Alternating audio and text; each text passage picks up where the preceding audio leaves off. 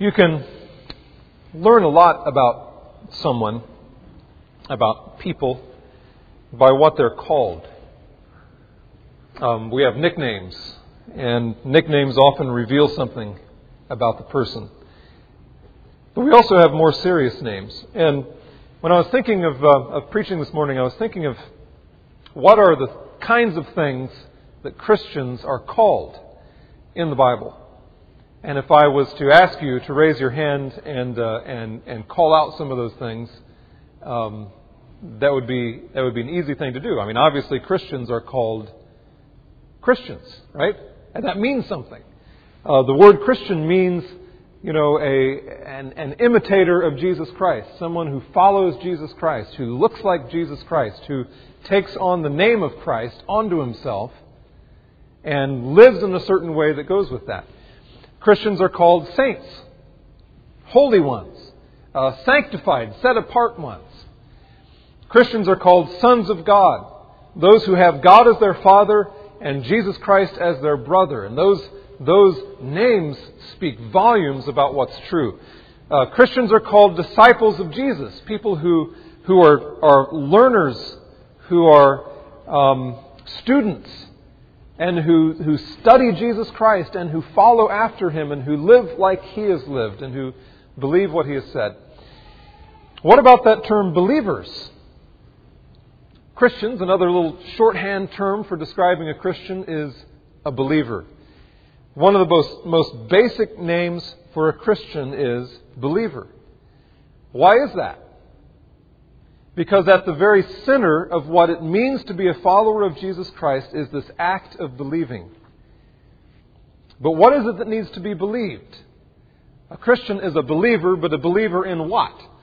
Well, in order to be a Christian, you have to believe certain truths, certainly. There are facts, there are realities that God has said, this is true, this is the way it is, this is reality, and certainly we have to believe those things. But even more than bare belief in certain truths, in order to be a Christian, you must believe promises. You must believe God's promises. A Christian, by definition, is a man or a woman or a child who believes the promises of God. And if you hear or read the promises of God in the Bible, and if you do not believe them, then you are not a Christian. Of course, we all know that you might have times of weakness. You might even have long periods of weakness where you're questioning things, where you're wondering about things, where your faith becomes very weak. That's why the man in the gospel says, Lord, I believe, but help my unbelief. And all of us know what that feels like. We go through periods of time where, yes, we believe, but no, we don't believe. And we need God to help us with that. But if at the depths of your soul you have no trust in the promises of God, if you hear the promises of God, read the promises of God, come face to face with the promises of God, and you say, I just can't see it. If that's you, then you are yet to come to the end of trusting yourself. Sometimes people say to me, when I'm talking to them, I'm having a real hard time trusting right now. I can't trust right now. And I said, no, you're wrong, actually. You are trusting someone. You will always trust someone. You will either trust the eternal Lord God Almighty, the one who made the heavens and the earth, whose strength is endless, whose knowledge has no boundaries, who sent His only Son to die for sinners like you and me, who knows every need that we have and has always met those needs. You will either trust Him or you will trust yourself. I mean, think about that. Think of the contrast between those two things. What are you? 13 years old? Eternal God, 13-year-old, 21-year-old, 23-year-old, 30-year-old, 50 years old, 70 years old? Eternal God? You are weak. He is almighty. You are short-sighted. You can't see what's going to happen in the next 5 minutes. He knows the end from the beginning.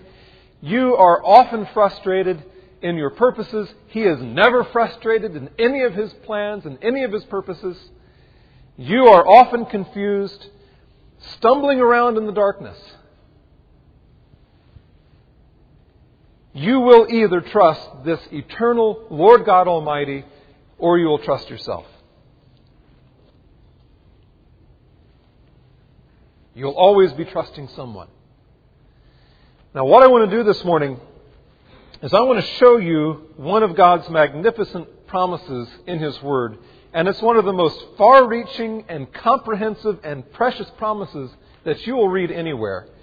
And actually, we've read it already this morning in our assurance of pardon. Turn with me to Romans chapter 8. And I want you to listen again to these words, these amazing words. I'm going to read verses 31 through 32. Actually, I'm going to go ahead and read a little more than that. Look at Romans 8:31.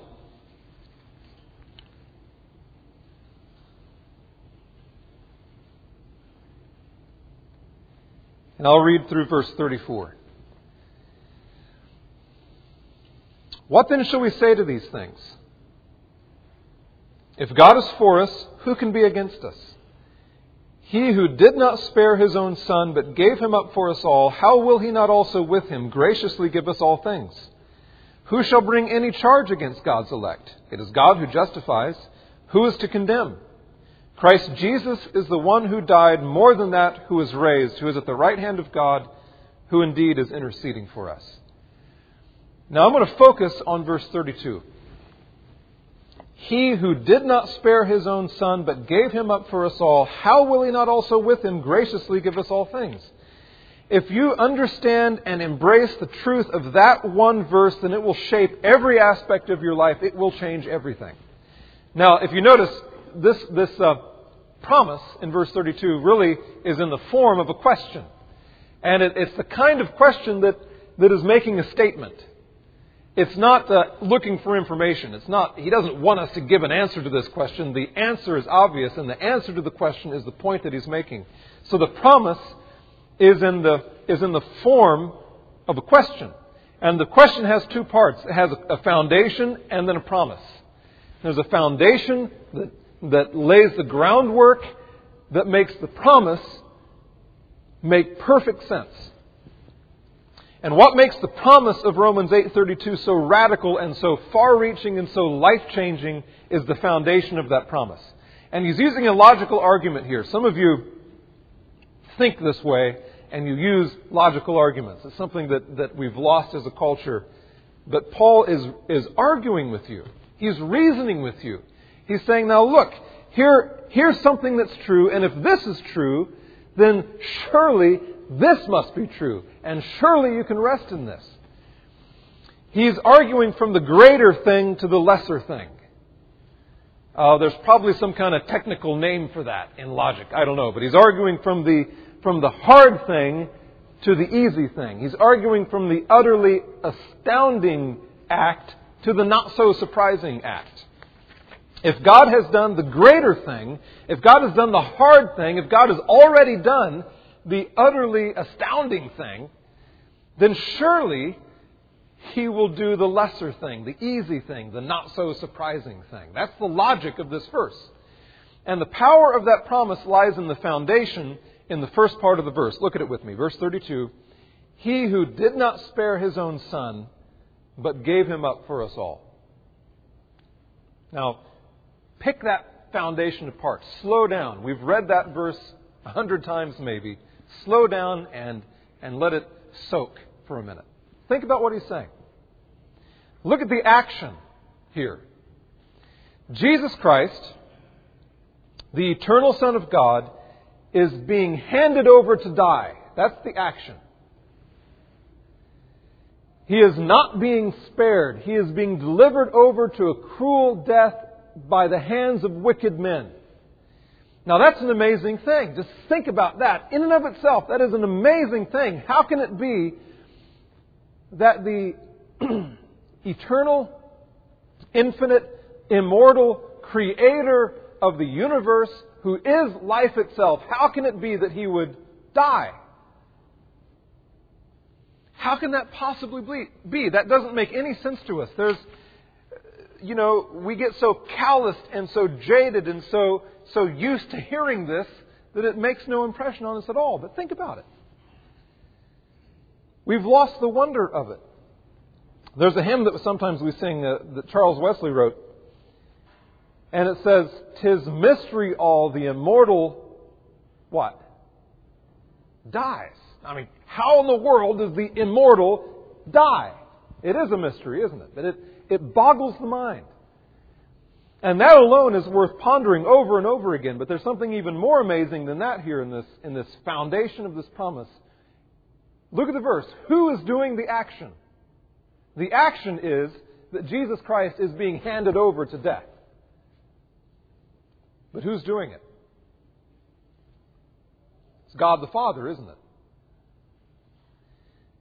God the Father is the one who did not spare His own Son, but gave Him over to death.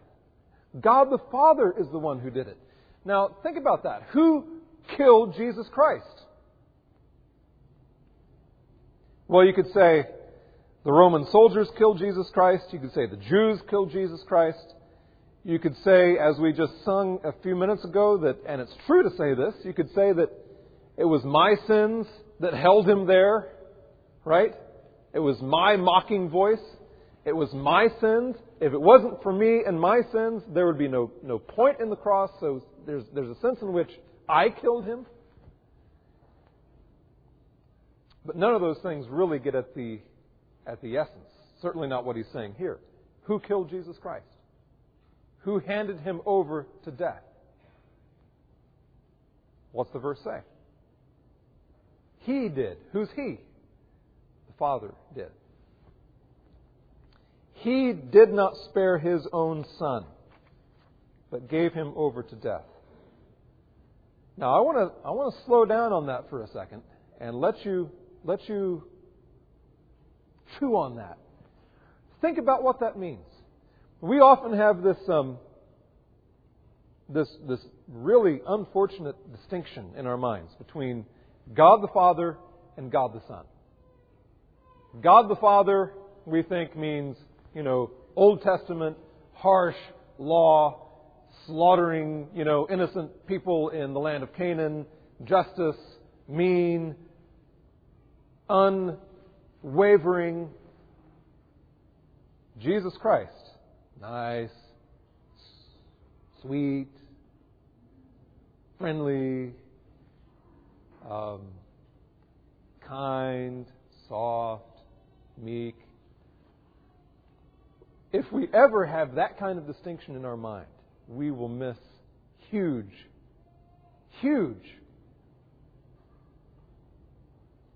realities that will strengthen us and help us. Think about it. Who's the one who's sending His Son? It's God the Father. It's God the Father's idea to send His Son. That means God the Father is filled with loving kindness and mercy and compassion for sinners like you and me. And it's the kind of thing that the Bible stresses over and over again. Acts 2:23, listen to these words. This Jesus, Peter says, this Jesus was delivered up, handed over to death. This Jesus was delivered up according to the definite plan and foreknowledge of God. This is God's definite purpose to kill His Son. In Acts 4:27 and 28, the apostles are praying to God the Father. They're asking for this boldness in the face of persecution. They're asking for boldness to proclaim the gospel. And they say to God the Father, for truly in this city where they were gathered together against your holy servant Jesus, whom you anointed, both Herod and Pontius Pilate, along with the Gentiles and the peoples of Israel, to do whatever your hand and your plan had predestined to take place. It's God who's orchestrating this. In Isaiah 53, those familiar words that we all know, that this hymn of the suffering servant, written hundreds of years before Jesus Christ came. Isaiah says in verse 10, yet it was the will of the Lord to crush him. He has put him to grief. Who put Jesus Christ to grief? Who crushed him? Jesus Christ was not caught up in some kind of unfortunate, what's that movie? A series of unfortunate events, or whatever it is. That's not what happened to Jesus Christ. The Father crushed him.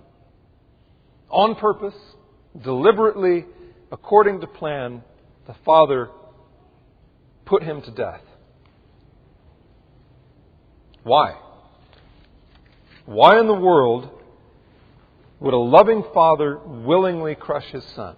And the answer is back there in Romans 8:32. Look at what it says. He, God the Father, did not spare his own Son, Jesus Christ, but gave him up, delivered him up to death, crushed him, killed him. Why? What's it say? For us all. That's what it says. God the Father gave him up to death for us. Which means that Jesus Christ actually died in our place. Everything that we deserved, every lash of the whip that Jesus got, was coming to us. Every slash of the spear, every ounce of shame, every prick of thorn on the head, He took it and carried it on Himself for us. The same thing that Isaiah says again in Isaiah 53. Remember these words. Surely He has borne our griefs. He has carried our sorrows, not His. He was wounded for our transgressions, not His. He was crushed for our iniquities. Upon Him was the chastisement that brought us peace, and with His stripes we are healed. The Lord has laid on Him the iniquity of us all. God the Father did not spare His own Son, but gave Him up for us all. Now, what does He mean by that? Okay, this is another one of those places where we have to slow down a minute and don't think that you know what it means just because you've read it 100 times. What does it really say? Who does He mean by us all? He didn't spare His own Son, but gave Him up for us all. Well, it's the same people that He mentions in the next verse. Look at Romans 8:33. In this line of questions, Paul is just hitting us with one after another. These questions, these questions that really aren't questions at all. He's not looking for information. He's not wondering about the answer. They're statements of truth. They're promises. And the next verse says, who will bring a charge against God's elect? How can it possibly be that anyone would bring a charge in court against God's elect, the people that God has chosen to have mercy on? No one can do that. No one can bring a charge against God's elect. Why? Well, this is another sermon, but look what it says. It is God who justifies. So the us all of verse 32 is explained for us in verse 33. It's those who are God's elect, those that God has set His love on. Look back in Romans 8 at verses 29 to 30. It says, those whom He foreknew, He also predestined to be conformed to the image of His Son, in order that He might be the firstborn among many brothers. And those whom He predestined, He also called, and those whom He called, He also justified, and those whom He justified, He also glorified. So the us all of verse 32 is that group of people. It's one group of people here. Everyone whom God foreknew, that is, all those upon whom He set His love from eternity past. All of them were also predestined to be conformed to the image of His Son. All of them were also called with the Spirit of God, given new life. And all of those who are called, all of those who believe, are justified. They're pronounced not guilty because of what Jesus Christ has done. And all of those who are justified will certainly be glorified. There's no exceptions. There's no tentativeness. They're the same group of people. They will stand in spotless robes of righteousness in heaven with great joy forever and ever. It's that group of people that Paul's talking about when he says in verse 32, God did not spare His own Son, but gave Him up for us all. God the Father gave His Son up to death for all of His elect. Now, why is that important? Why would I go on and on about that? Isn't that some kind of, controversial, fuzzy, theological stuff that doesn't have any real practical use? Brothers and sisters, listen to this. That is what makes the foundation of this promise so amazingly sturdy. Think about it. It's that God actually gave up His Son to death. Actually gave up His Son to death for real, individual sinners. Not for hypothetical sinners. You understand what I'm saying? Not for this vague group that, whose membership kind of changes depending on what your mood is in. It's real, individual, particular, concrete, actual sinners that God gave up His Son for. Not for all who would happen just in their own goodness to choose to believe, but who could also, decide not to believe anymore. That's not what it says.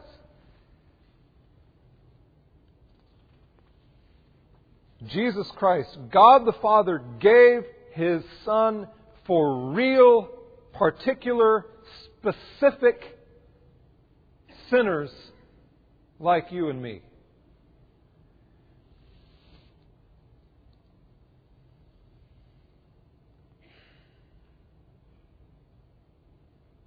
There's no vagueness.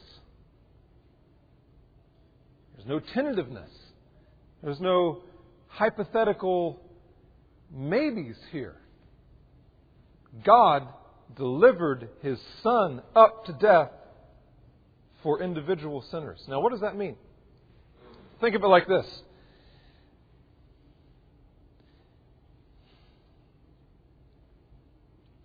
We often sin, don't we? And the more we grow in our relationship with Jesus Christ, the more sensitive we become to our sin. And if we are not actively clinging to the gospel of Jesus Christ, we can get in incredible despair and despondency and depression because we see our sin, but we're not looking at Jesus Christ. Well, what do you do when that happens to you? What do you do when you see your sin? And you think, here it is again. Here I go again. Here it is again. This is that sin that I repented of last month. This is that sin I repented of last week. This is the sin I repented of last night. And here I am again. How can I possibly come back to Jesus Christ? How can I possibly come back to God when here I am, I've done the same thing again? What do we do when we're thinking like that? Well, instead of running to Jesus Christ, the only source of help and hope and comfort and grace, we think somehow, no, I've got to turn away from Him. I've got to come over here. I've got to shape myself up. I've got to suffer. Maybe I'll just be miserable for a week or two, and then I will have suffered enough, and then I can come back because I will have paid for my own sins, and now Jesus Christ will accept me again.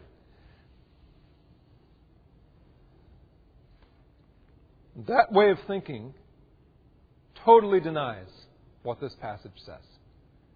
Because Jesus Christ was given up to death for individual, particular sinners, and He was given up to death for the real, specific, particular, concrete sins of real, particular, concrete sinners. Does that make sense?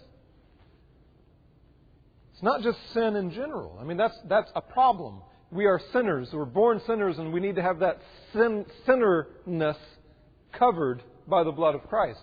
But it's not just vague sin that we are dealing with here. It's actual, specific, particular sins.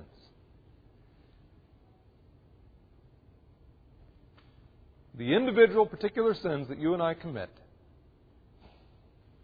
Jesus Christ suffered for those. You men who struggle with lust,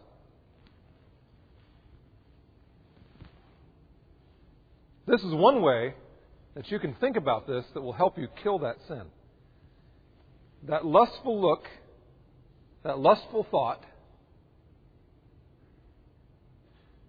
Jesus Christ suffered for that. Not just in a vague, general, theoretical, hypothetical sense. Jesus Christ suffered for that look, men. He suffered for that thought.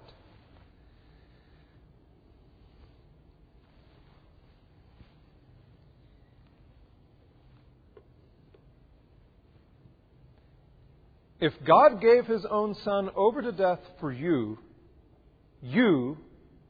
not potentially, not hypothetically, but really for you, then this promise is infinitely secure. That is the foundation of this promise. Jesus Christ, God the Father, gave His Son, Jesus Christ, over to death for real, particular, individual sinners to die for their real, particular, individual sins. And if you're a Christian, every sin that you have ever committed or will ever commit has been covered by the blood of Jesus Christ.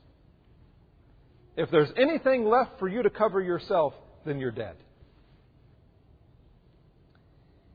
That's the foundation of the promise. What is the promise itself? Look what it says. Look again at Romans 8:32. The promise is this: God will also with Him graciously give us all things. Now think of the logic. Read the whole verse together again. He who did not spare His own Son, but gave Him up for us all. That's the hard thing. That's the thing that should astonish us. That's the thing that should completely amaze us.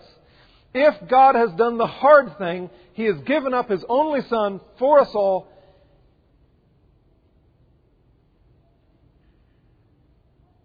then how will He not also with Him graciously give us all things? That's the easy thing.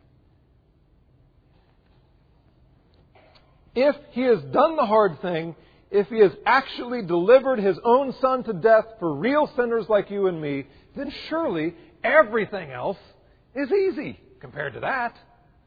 Now, why do we get this backwards? Because what we do is we read over that verse and we say, oh, yeah, Jesus Christ, delivered over to death for us all, yeah.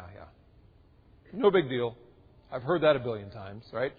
That's just kind of, that's the ABC stuff, We need to get beyond that because, we're more advanced than that. That's the easy thing. We claim to believe that Jesus Christ was delivered over to death for us. But what do we do with the other part of this promise? What do we do with the other part? The part that we freak out about is what in this verse is the easy thing. The easy thing is He'll give you everything you need. He'll give you everything that's good for you. Everything that is good for you, He will, of course, freely give to you. How in the world could it be otherwise? But that's the part that we struggle with, isn't it? Yeah. I know the cross stuff. I know the gospel stuff. I know that Jesus died for my sins, all that. Yeah. But I don't have a job.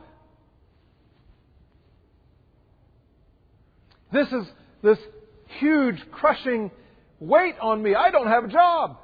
And I don't know how anything is possibly going to happen to get me a job. This is impossible. This is hard. This is worth fretting about. This is worth worrying about. This is worth staying up at night and chewing on and playing, this video in my mind about all the what ifs.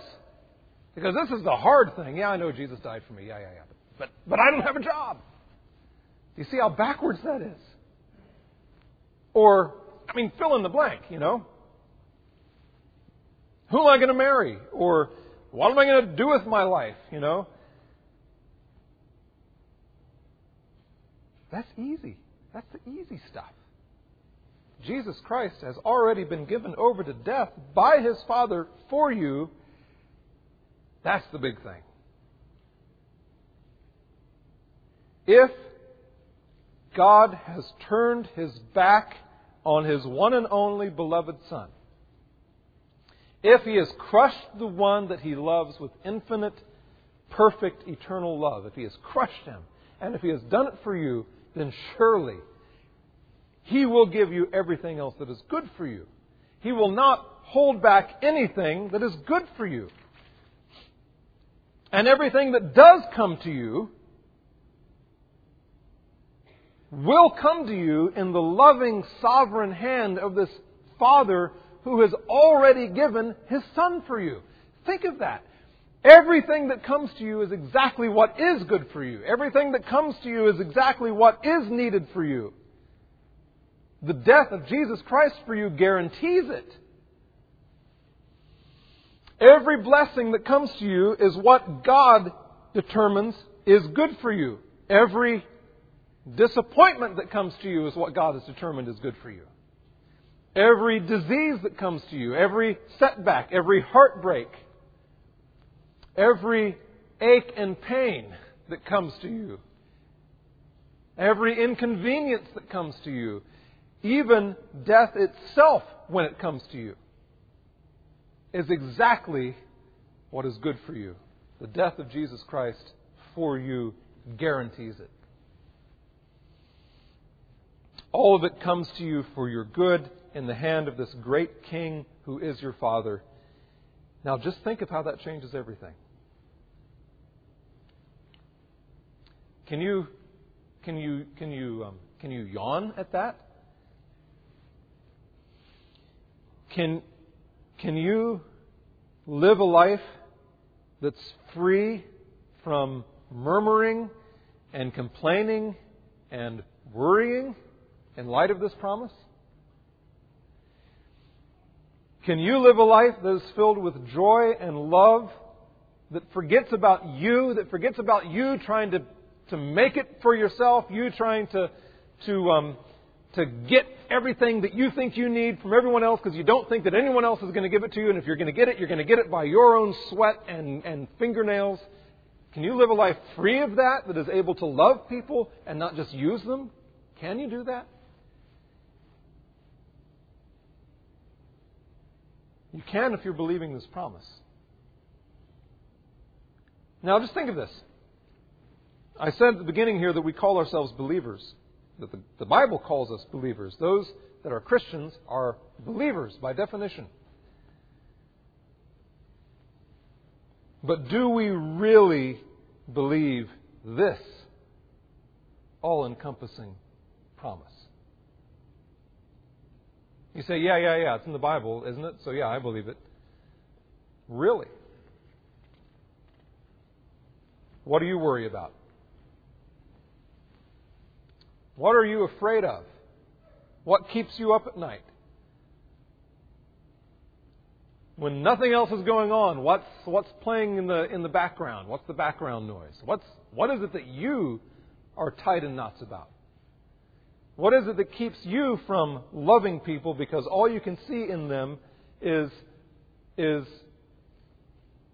potential use for yourself to get from them whatever you want from them? What is it that keeps you from loving them?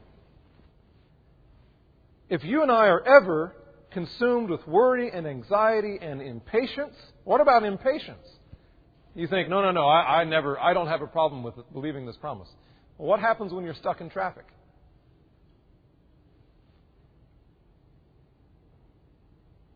Does your mind say, okay, this is God the Father willingly and freely gave up His own Son for me and crushed Him on the cross for my sins. He's done that for me already, and He will freely give me all things that are good for me. So this traffic jam must be good for me. I can rest. I don't have to worry about it. I don't have to get tied up in knots. I don't have to lay on the horn. I don't have to shake my fist in front of me. I can say, okay, this is God's will for me. It's all right. Is that what you do? How many of you do that when you're stuck in traffic jams? John does. All right. Yeah, I know that. And we say, oh, yeah, I believe this promise. We don't believe it when we're stuck in traffic jams, do we? We think, this is bad. This has to change. I don't need this today. Why is God giving me this? I know what I need today, and it's not this.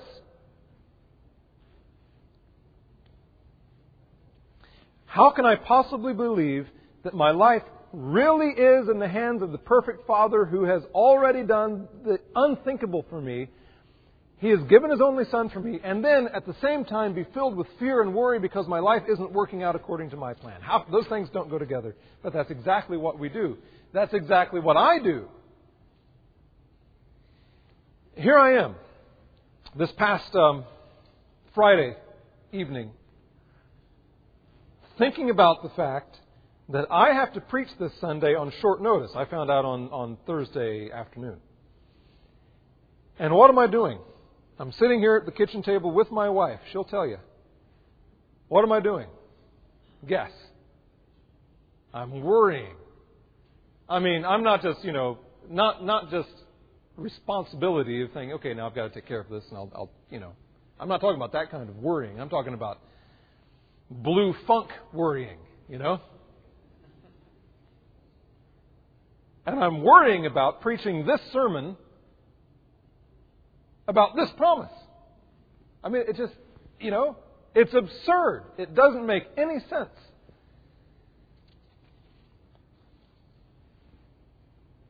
If you're a Christian, if you are a believer, then believe this promise. Stop doubting God's goodness. Stop doubting God's power. Stop doubting God's love.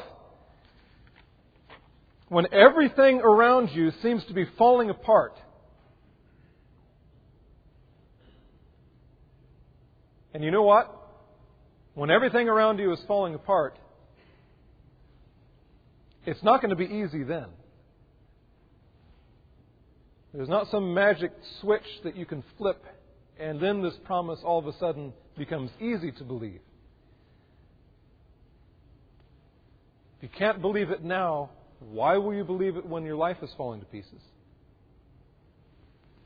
When everything around you seems to be falling apart, stand on the firm foundation of the solid logic of heaven. He who did not spare His own Son, but gave Him up for us all, how will He not also with Him graciously give us all things? Rest in that, brothers and sisters. Rest in it and embrace it by faith.